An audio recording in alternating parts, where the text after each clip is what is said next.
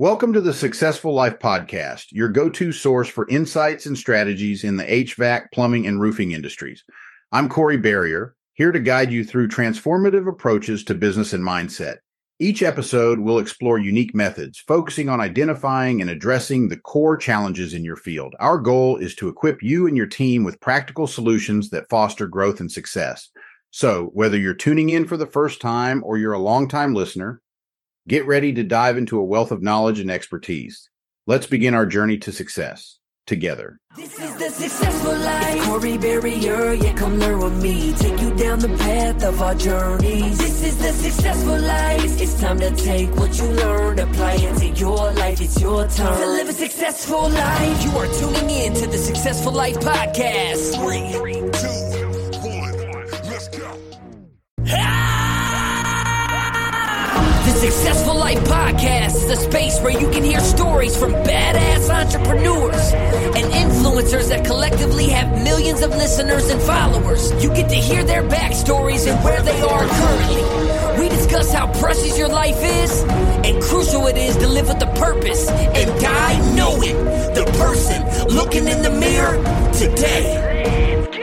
This is the Successful Life. It's Corey Barrier, yeah, come learn with me. Take you down the path of our journeys. This is the Successful Life. It's time to take what you learned, apply it to your life. It's your turn to live a successful life. You are tuning in to the Successful Life Podcast. 3, 2, 1, let's go. Welcome to the Successful Life Podcast. I am your host, Corey Barrier, and I am here with my lovely bride, Autumn Barrier.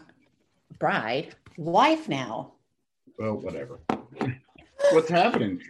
So this is our second opportunity to do this. The first time we were laughing so much we couldn't publish it. So, Autumn, welcome. Hey, from across the room. Right. So, Autumn, I wanted to share your story, a couple of things about your story, and one of those is the fact that you're a successful wedding photographer. Yes? I like to think so. Why do you think that you're successful with your photography? What makes you stand out different from everybody else? I think it has a lot to do with the fact that when I step into somebody's wedding, I kind of take it on as my own wedding or as one of my best friends' wedding, how I would want them to be documented or how I know they would want to be documented. And instead of, I guess, trying to force an emotion, I try to just let stuff roll off the back and kind of just create it as it happens. And, a lot of my couples tend to really like that I can be open and upfront and be myself around them. So I'm usually cracking jokes and letting my personality flow, which I think is pretty decent. But yeah, for the most part, I think I can relax any of my couples more for the reason that I know a lot of micro expressions like you do and body language. And so that plays a key role into a lot of things. If I know someone's uncomfortable, I can easily get them out of the situation. So that's a really good point. And so I'm glad you brought up the micro expression stuff because I think that's such a key point to a lot of people. And I'll just say in sales in particular, facial expressions and body language can tell you whether the person is being authentic or being inauthentic. So what would you say is you said that you always crack jokes with your couples. Give me an example of what you mean by that. They're like little tasks that I have a couple do. And, the one that I do the most is like, I'll tell one of the people one of the bride or the groom to whisper to each other, like their favorite breakfast meat in the other one's ear. And they have to do it with a lisp. Just to be able to get them to relax. It's an awkward moment for them, but once they start laughing, you'll start to see that their shoulders will start to come down. The tension will start to break. And they'll just be a little bit more open, especially the gentlemen. The gentlemen tend to have a harder time to open up, as you probably know, when it comes to pictures, because girls get in front of the mirror and we always pose all the time. We watch America's Next Top Model and we look at magazines constantly, especially with bride stuff. So we're constantly exposed posing and know what is probably our best angle. Whereas guys, they don't know shit about that as much. So they're just kind of walking in blindly. So I'm trying to help them through it the entire time. I would say too, another piece of that is that the guys probably just don't give a fuck, right? They just don't care about the pictures as much as the bride or the future bride. I mean, I know for me, when we got married, it was miserable because not because it was our wedding day, but because it was cold and it was wet and it was fucking cold. So I would advise anybody that if you are going to get married in March, you do it somewhere where it's warm. And actually, we did do it somewhere where it was supposed to be warm. But anyway, go ahead. Right. Just, as a tip for a guy, make sure, like my sweet husband did do, make sure you don't do it. Whereas I am trying to love up on him. We're trying to stay warm. And I'm hearing in my ear, are we fucking done? Are we fucking done? Are we fucking done? So that's a tip to not do. Well, how many guys do you think are doing that?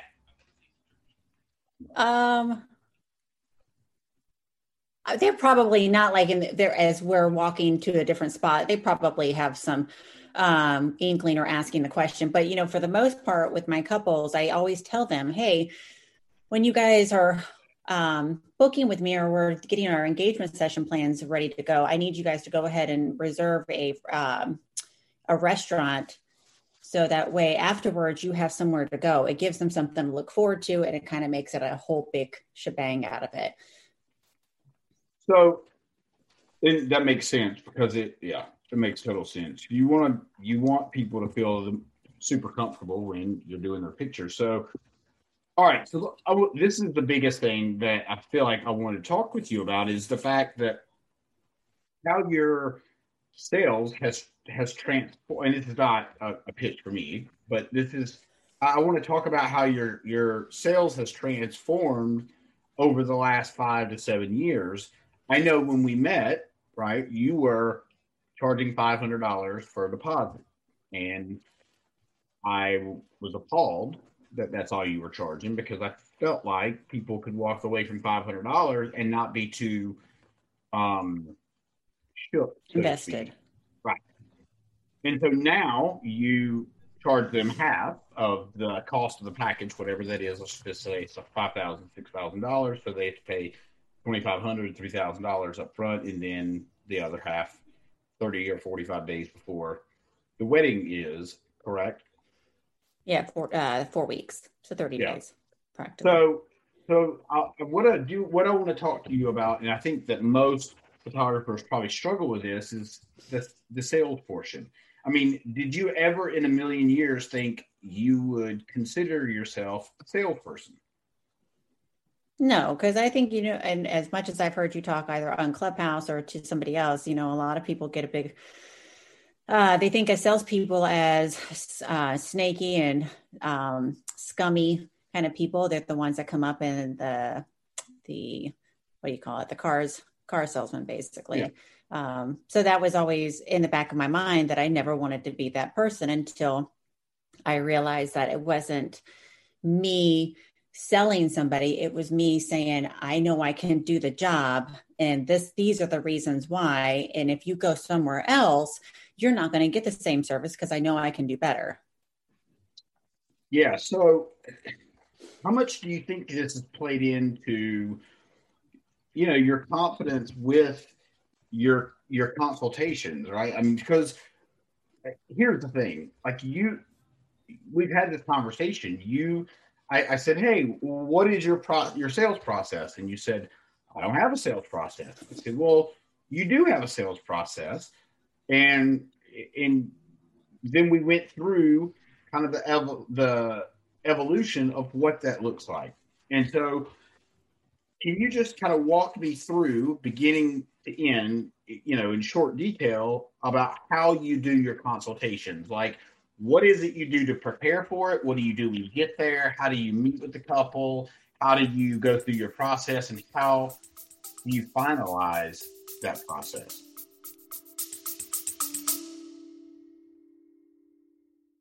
This episode of the Successful Life podcast is brought to you by House Call Pro. Whether you're looking to streamline your operations, reduce paperwork, or boost revenue, Housecall Pro is your all-in-one business solution. Transform your business today with essential tools and support designed to drive efficiency and deliver exceptional customer service. To learn more, click the link in the show notes. For the most part, I start out with sending the couple an email saying, "Hey, I'm going to meet you here and here. What time works best for you?" And if it's normally it is at a coffee shop, let's just be real. But I get their order and go ahead and get that placed. By the time they get there, they'll have their coffee or their tea ready to go. Well, I have hang on one second. Okay. So that's one of the first parts that I wanted you to hit on, and I really wanted you to talk about that in particular because that is the building rapport stage of what you're doing with your clients, right? Because you may or may not have met them at the time. Typically, you haven't met them, right? But by doing that and going out of your way, going the extra mile, buying their coffee, making sure it's there, it builds that relationship with your couple. Would you agree? Yeah, of course. Okay, so a lot of them are blown away by that. I bet, yeah, because when they come in, you're ready to go, and you've got their favorite drink there or whatever, right? So then, what's the next step? How do you, once they sit down, right, and maybe they take a sip of their coffee, what happens next? I think to touch really quick on what the next thing I try to do is I try to get to know my couple. I think a lot of photographers go straight into, let's get into the wedding details. And far as when I sit down with my couple, I need to know who they are. And not only am I selling myself to them, they have to kind of sell themselves to me, because if I know for a fact that we're not a good match, we're not going to vibe well, I'm not going to be the right person for the wedding day, and their wedding's not going to be documented at the best that it could possibly be documented. If it was somebody else that could be more relatable. And I've had those a couple of times where I've had people who tell me that they're into Star Trek or Star Wars, and I think that's fantastic, but I didn't watch those shows, and I didn't watch Game of Thrones. I didn't watch, this is really bad that I'm saying this, Stranger Things. But that's some of the things that some of the couples that will tell me.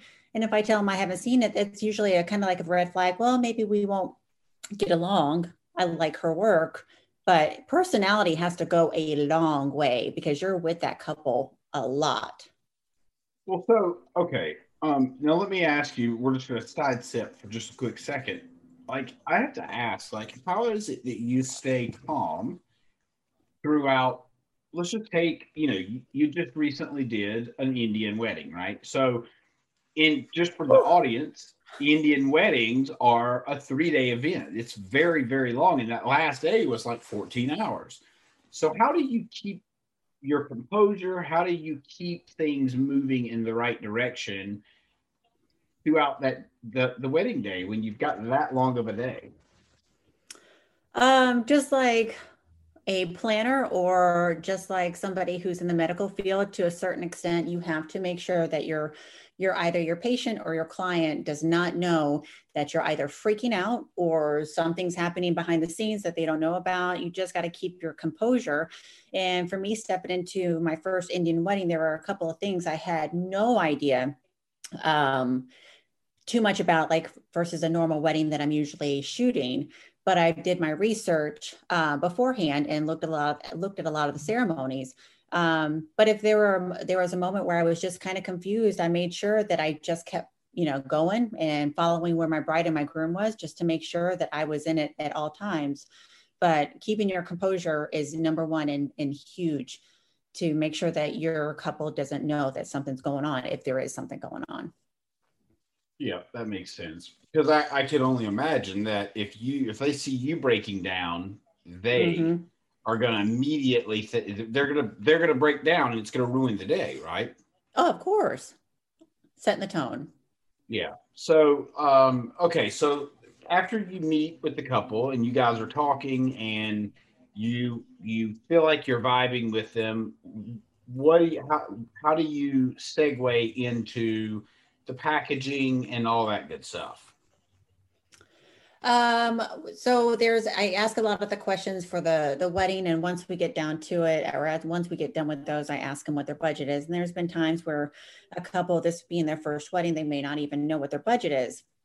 So I have come up with a fun way, not really a fun way, but a way for them to maybe find out at that moment what their budget is. And I ask them, if I were to throw out just like a random number for my services, would there be a number that would kind of give you heart palpitations, get you going into a stroke and send you off to the hospital?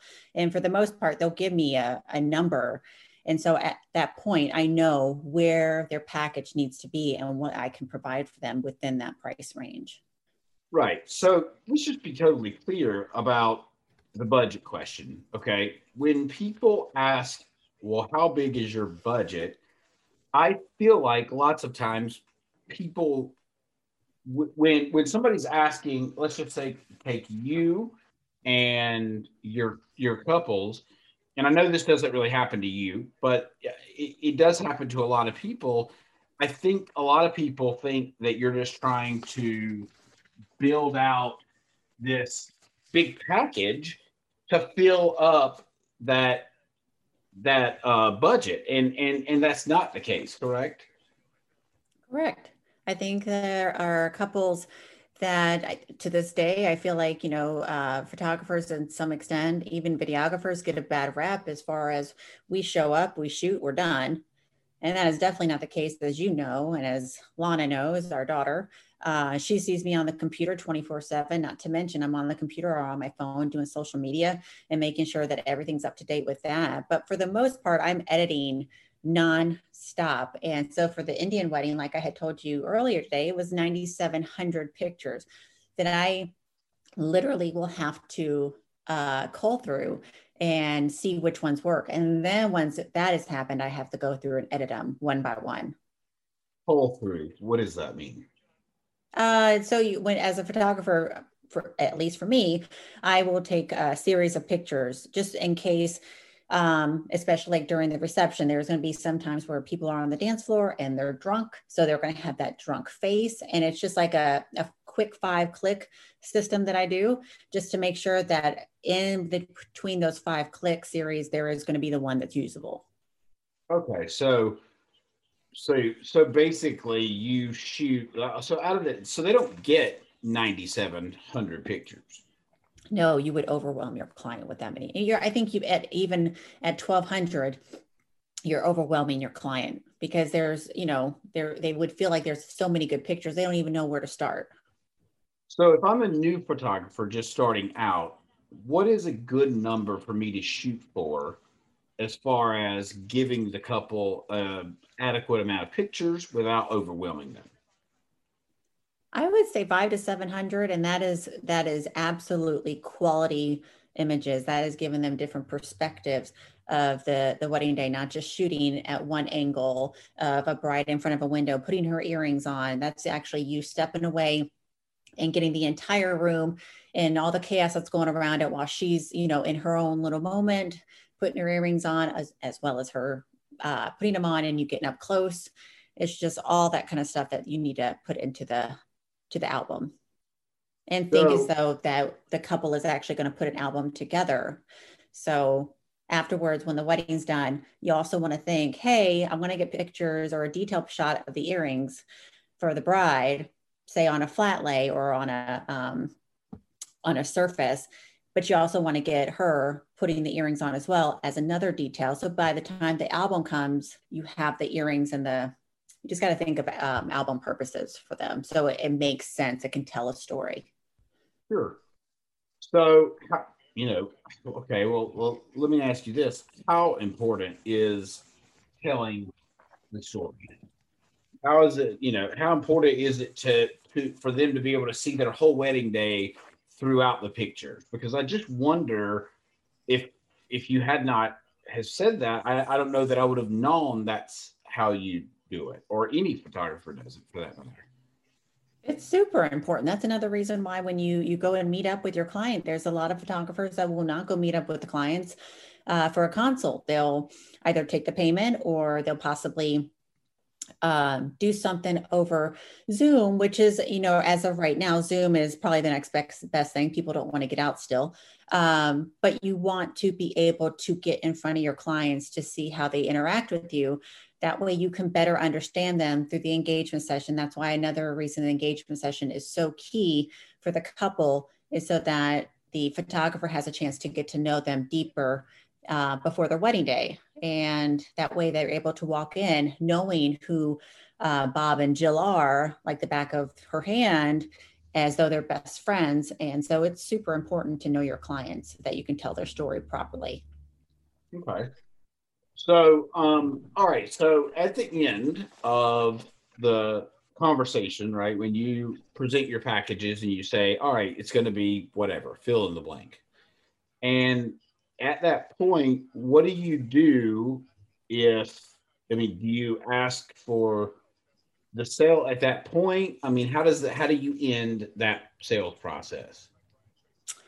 I don't ever ask really for the sale after we talk about the budget. I ask one question that tends to make the the couple pause, I think, for at least a solid 15 seconds every time. And what I ask is, after your guys' wedding, let's put a year down the road. You guys are sitting on your couch and you're going through your album, whether it be digitally or you printed out a book.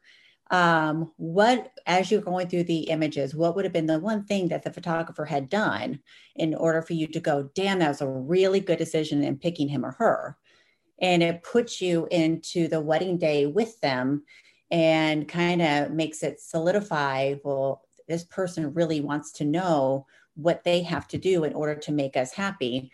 So they go off with that in the back of their mind. And I always send a thank you email afterwards, as well as addressing the stuff that we've talked about, because I take notes during the consult, and that way they know that I was paying attention. And that's also very key for photographers, to make sure that you are paying attention to your clients. Don't try to think of your next answer, like you've said a couple of times. Always make sure that you're actually listening and not trying to come up with what should I say next. Yeah. So I think a lot of people are thinking about what they're going to say, opposed to listening to the customer or client. So, you gave me a good example regarding water the other day. I would love for you to dive into that for a quick second.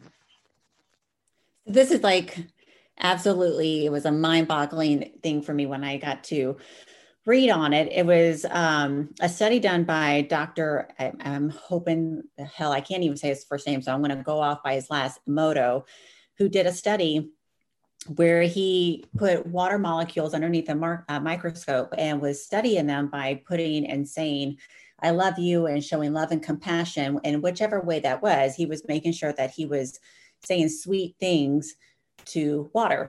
And I know that sounds silly, but at the end, it's insane. And then he put into under the microscope with water saying, I hate you, I want to kill you.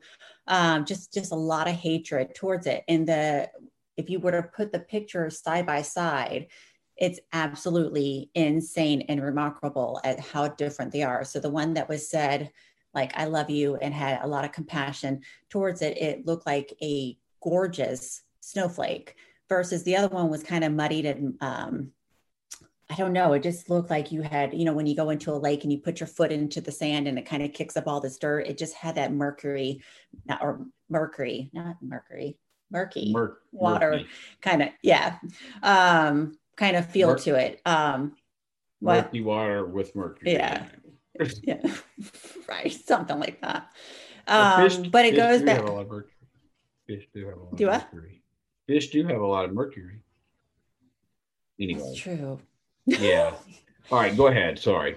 No, it's fine. So what's really cool about that is it goes back to when people say, I have a gut feeling about something, when, like we've talked about earlier, your body's made up of 60-80% of water. I don't know where that percentage is anymore. They bounce back and forth.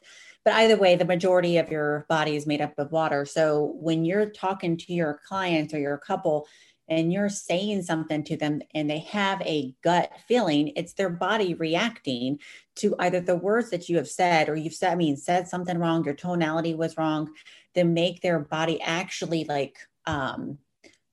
react to it. So when a couple doesn't go with you, it's not necessarily them saying, we didn't like your work. It's just you didn't project out how much value you can give them, and basically sell yourself and why you are a good fit for them. So I just thought that was so cool. I totally agree, and I saw the water molecules you were talking about, and it was unbelievably interesting, and I had never heard that. But I think the point is that, and you mentioned this, is the percentage of water that our bodies are made up of, and how Right. important it is. The words that we say can affect how another person feels, right? Yeah, the whole thing of sticks and stones may break my bones, but words will never hurt me it's a crock of shit. Words really do hurt. And there is I don't know if you've seen it. There's a TikTok that's going around where a mother is it's different moms trying to teach their kids how words can actually hurt somebody. And so she instructs her kids, I want you to say something really mean to me. And so they go back and forth, basically insulting their mom. And she's got a piece of paper in her hand. And every time that they give her an insult, she crumbles up the paper until it gets to a crumbled up ball. And so she opens it up and basically says, now, after you've said all that, does this look like this piece of paper is back to normal after you've said all those horrible things? It's really cool to see that, because I mean, it's true. I was bullied when I was in middle school and high school. I was just not liked for some reason. I didn't do anything to piss anybody off. I was just one of those kids that you could easily walk over on. And the fact that my self-esteem was low because of, battling with the anorexia and bulimia and exercise bulimia. I took a lot of shit. And I think I am about to turn 37, and it's still to this day, I have issues with just self-body image, and anybody who would say something horrible in my direction, it just hits me a little bit harder. But I think that happens to a lot of women than just me, of course. Well, so you just brought up something that's pretty interesting. I think I want you to share about is, you mentioned anorexia and body image, and I think that both men and women suffer from, body image issues, body dysmorphia, looking in the mirror, not seeing what everybody else sees. So I'd love for you to talk about that for a quick second and just share with the audience about what happened to you when you were younger. Well, I think this also, goes into play real quick about how and why I document my couples the way that I do, because I just, with, wanting to be their best friend going into their wedding and kind of document it that way, I always think in the back of my mind, every bride doesn't always feel exactly 100% beautiful. So I want to be that little percent that actually pushes them to it so they can actually feel like they were super pretty that day. But when I was 16, I was, like I said, when I was in middle school and high school, I was never really liked amongst my peers. So there was one instant that kind of changed everything for me, where I was in the bathroom up at my parents' house. And at that time, bedhead was the big thing, where you look like you just rolled out of bed. And I think I had gotten it down to a science. I had been in the bathroom for probably about an hour or so, and got it all ready, went downstairs to see my dad was down there at the time. And he took one look at me and said, you're not going out like that. And I just kind of laughed, thinking, oh, you just don't know. You don't know the style. And he's like, no, you will not go out in public looking like that. And so immediately, like, after I thought that I had succeeded in something that was actually cool to my other peers, I was like, well, I fucking failed on that. So I went upstairs crying.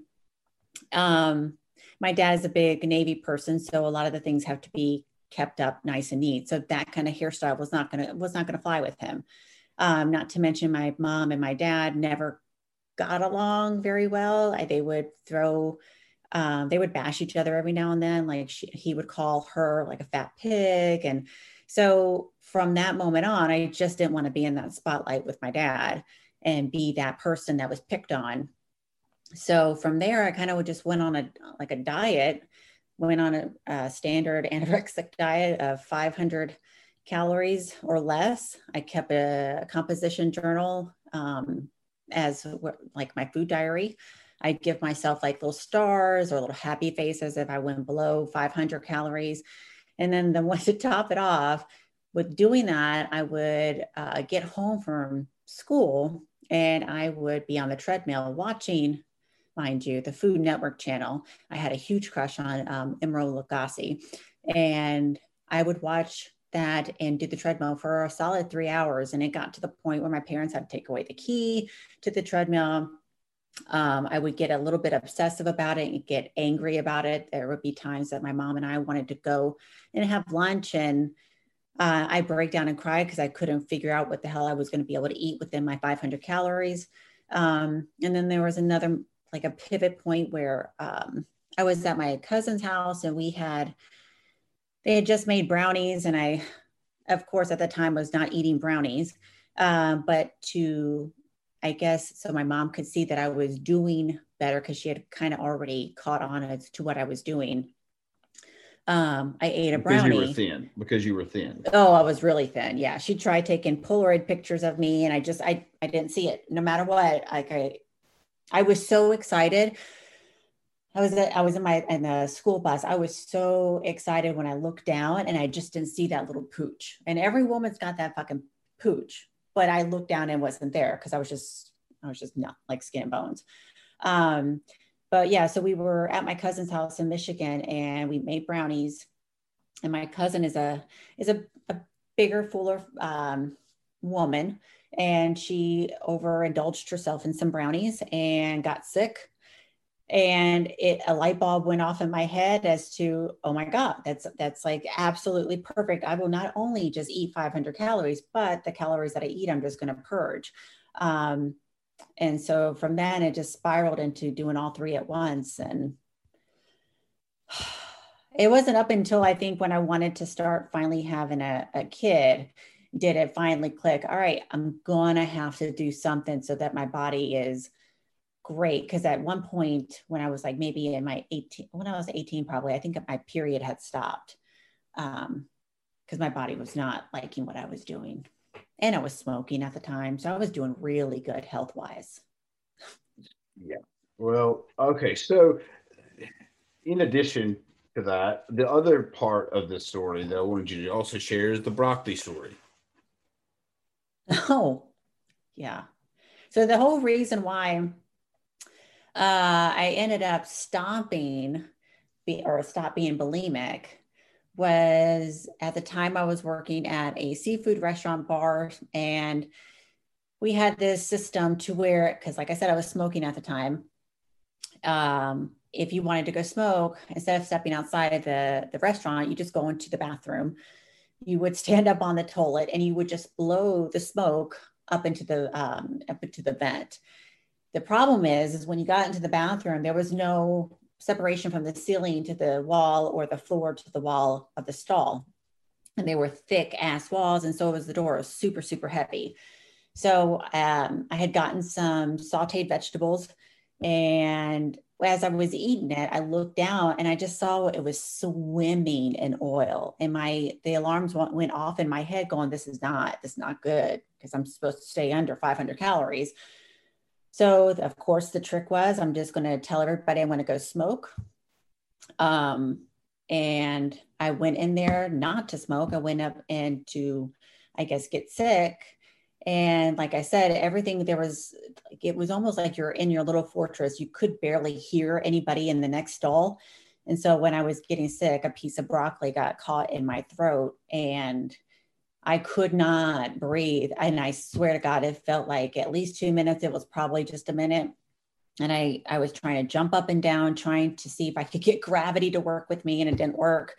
Finally, I just started coughing and I was able to get it to go down. But my thought was, oh my God, no one would actually know I came in here. I would have probably definitely been dead for probably about 10, 15 minutes before anybody discovered, hey, where the hell Autumn go? And And then the thought of my parents finding me, or the thought of someone having to tell them what had happened, just broke my heart. So I stopped being bulimic at that point. It was an abrupt stop because it was not a good experience, but I kept on with the anorexia for a little bit longer, and as well as the cardio exercise.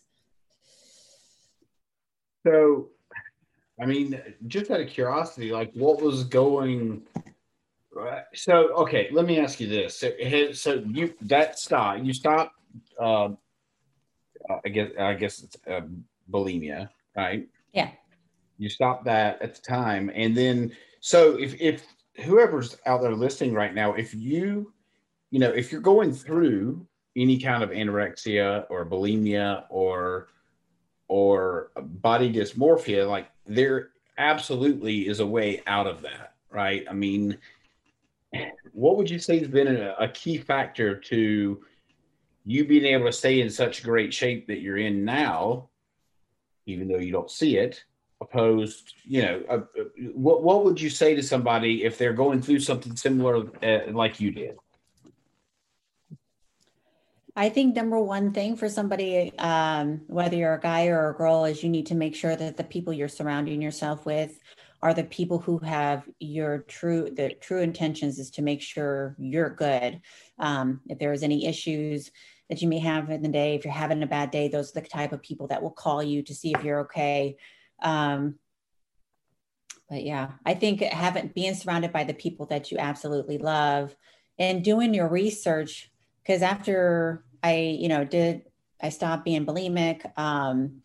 And once I started getting more into, I guess, kept broadening, I cannot speak today, my horizon with exercise and doing weights, I just started doing more research. So I highly recommend if your mind is thinking about it, or if you're already on that path of being anorexic or bulimic, to really do the research on what damage it's causing to you, because you can literally, especially if you're young and you think that you want to have a family later on in life, you're lessening the chances of having a child because of the stuff that you're actually doing to your body.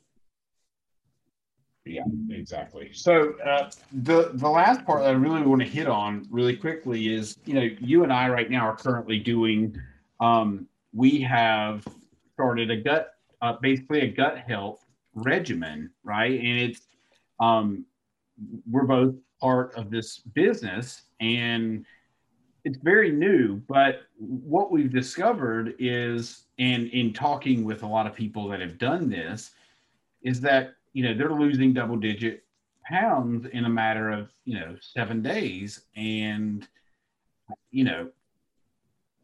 so I guess my question is, how's that going? What day are you on? And what, I don't know, have you seen any difference? Has your stomach felt better? Just talk about that for a quick second.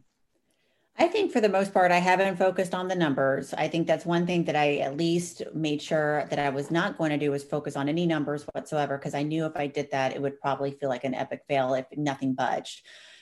So anybody who is interested in doing something like this, just know going into it, yes, you will probably lose a good amount of weight, but the whole reasoning behind this is to make sure your body's working at its full capacity, because there's so much shit in the world that we are ingesting, whether, it's not organic fruits or vegetables that we are constantly putting into our bodies that we just don't know is contaminated. Or some, like for me, I can't seem to get off Propel, but I either have Propel, water, or coffee. So it's just, I kind of have to have something, but all the chemicals that go into your body as well. This whole thing helps regenerate your gut and make sure that your body's working at its full potential. And when your body's working at its full potential, you're able to actually see the results, the true results that you're supposed to get when you're eating right and you're working out, versus some people just have a plateau, where I've done it so many times. But yeah, I've on day 2 of it, and it's really not been as hard as I had thought it was going to be. And no bloating whatsoever. So that's been huge for me, was to not, for 2 days, not have a bloated stomach and to feel that horrible bloat. Yeah. And so I think that's one of the most important things, especially, if you're female and listening to this, this is a big issue with a lot of females. And I think it's a big issue with males. And so just if you're, if this is interesting to you, I would encourage you to go to HAPINSS.com/Corey or HAPINSS.com/Autumn. And you can check out the products for yourself. And the triad is what we've been doing. So that's the triad gives you it has the happy pill, which is kind of like coffee in a pill. And then it's also, there's the gut microbiome, or the Biome IX, I believe is what it's called. Also, what that does is it cleans out the clutter in your gut and puts good bacteria, so to speak, back into it.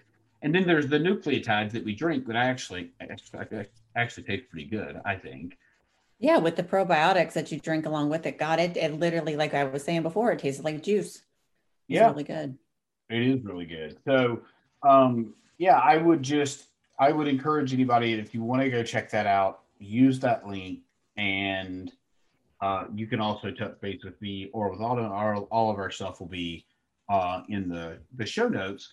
So just wanted to really quick, as we wrap up, Autumn, is there something that you can leave the audience with? Maybe it's a female that's listening and maybe they're struggling with their weight, or maybe they're struggling with the fact that they don't think they look good, and maybe it's just a mindset thing. What would you say to anybody listening that is struggling with their body composition, or they're struggling with the way they look, or their clothes don't fit? What would you say to them? For me, when I was going through it, I felt like I was literally the only one in this entire world that was going through it. And I think the number one thing that someone needs to realize is they are not the only one. And it's, as much as it is, you feel like you just can't get out of this dark hole, it's easily able to be done. You just have to get yourself around the right people. And I can't express that like enough, that if you feel like the people are around you are just not benefiting your life or benefiting you, you need to just cut ties and find the people that make you feel good and make you feel good about yourself.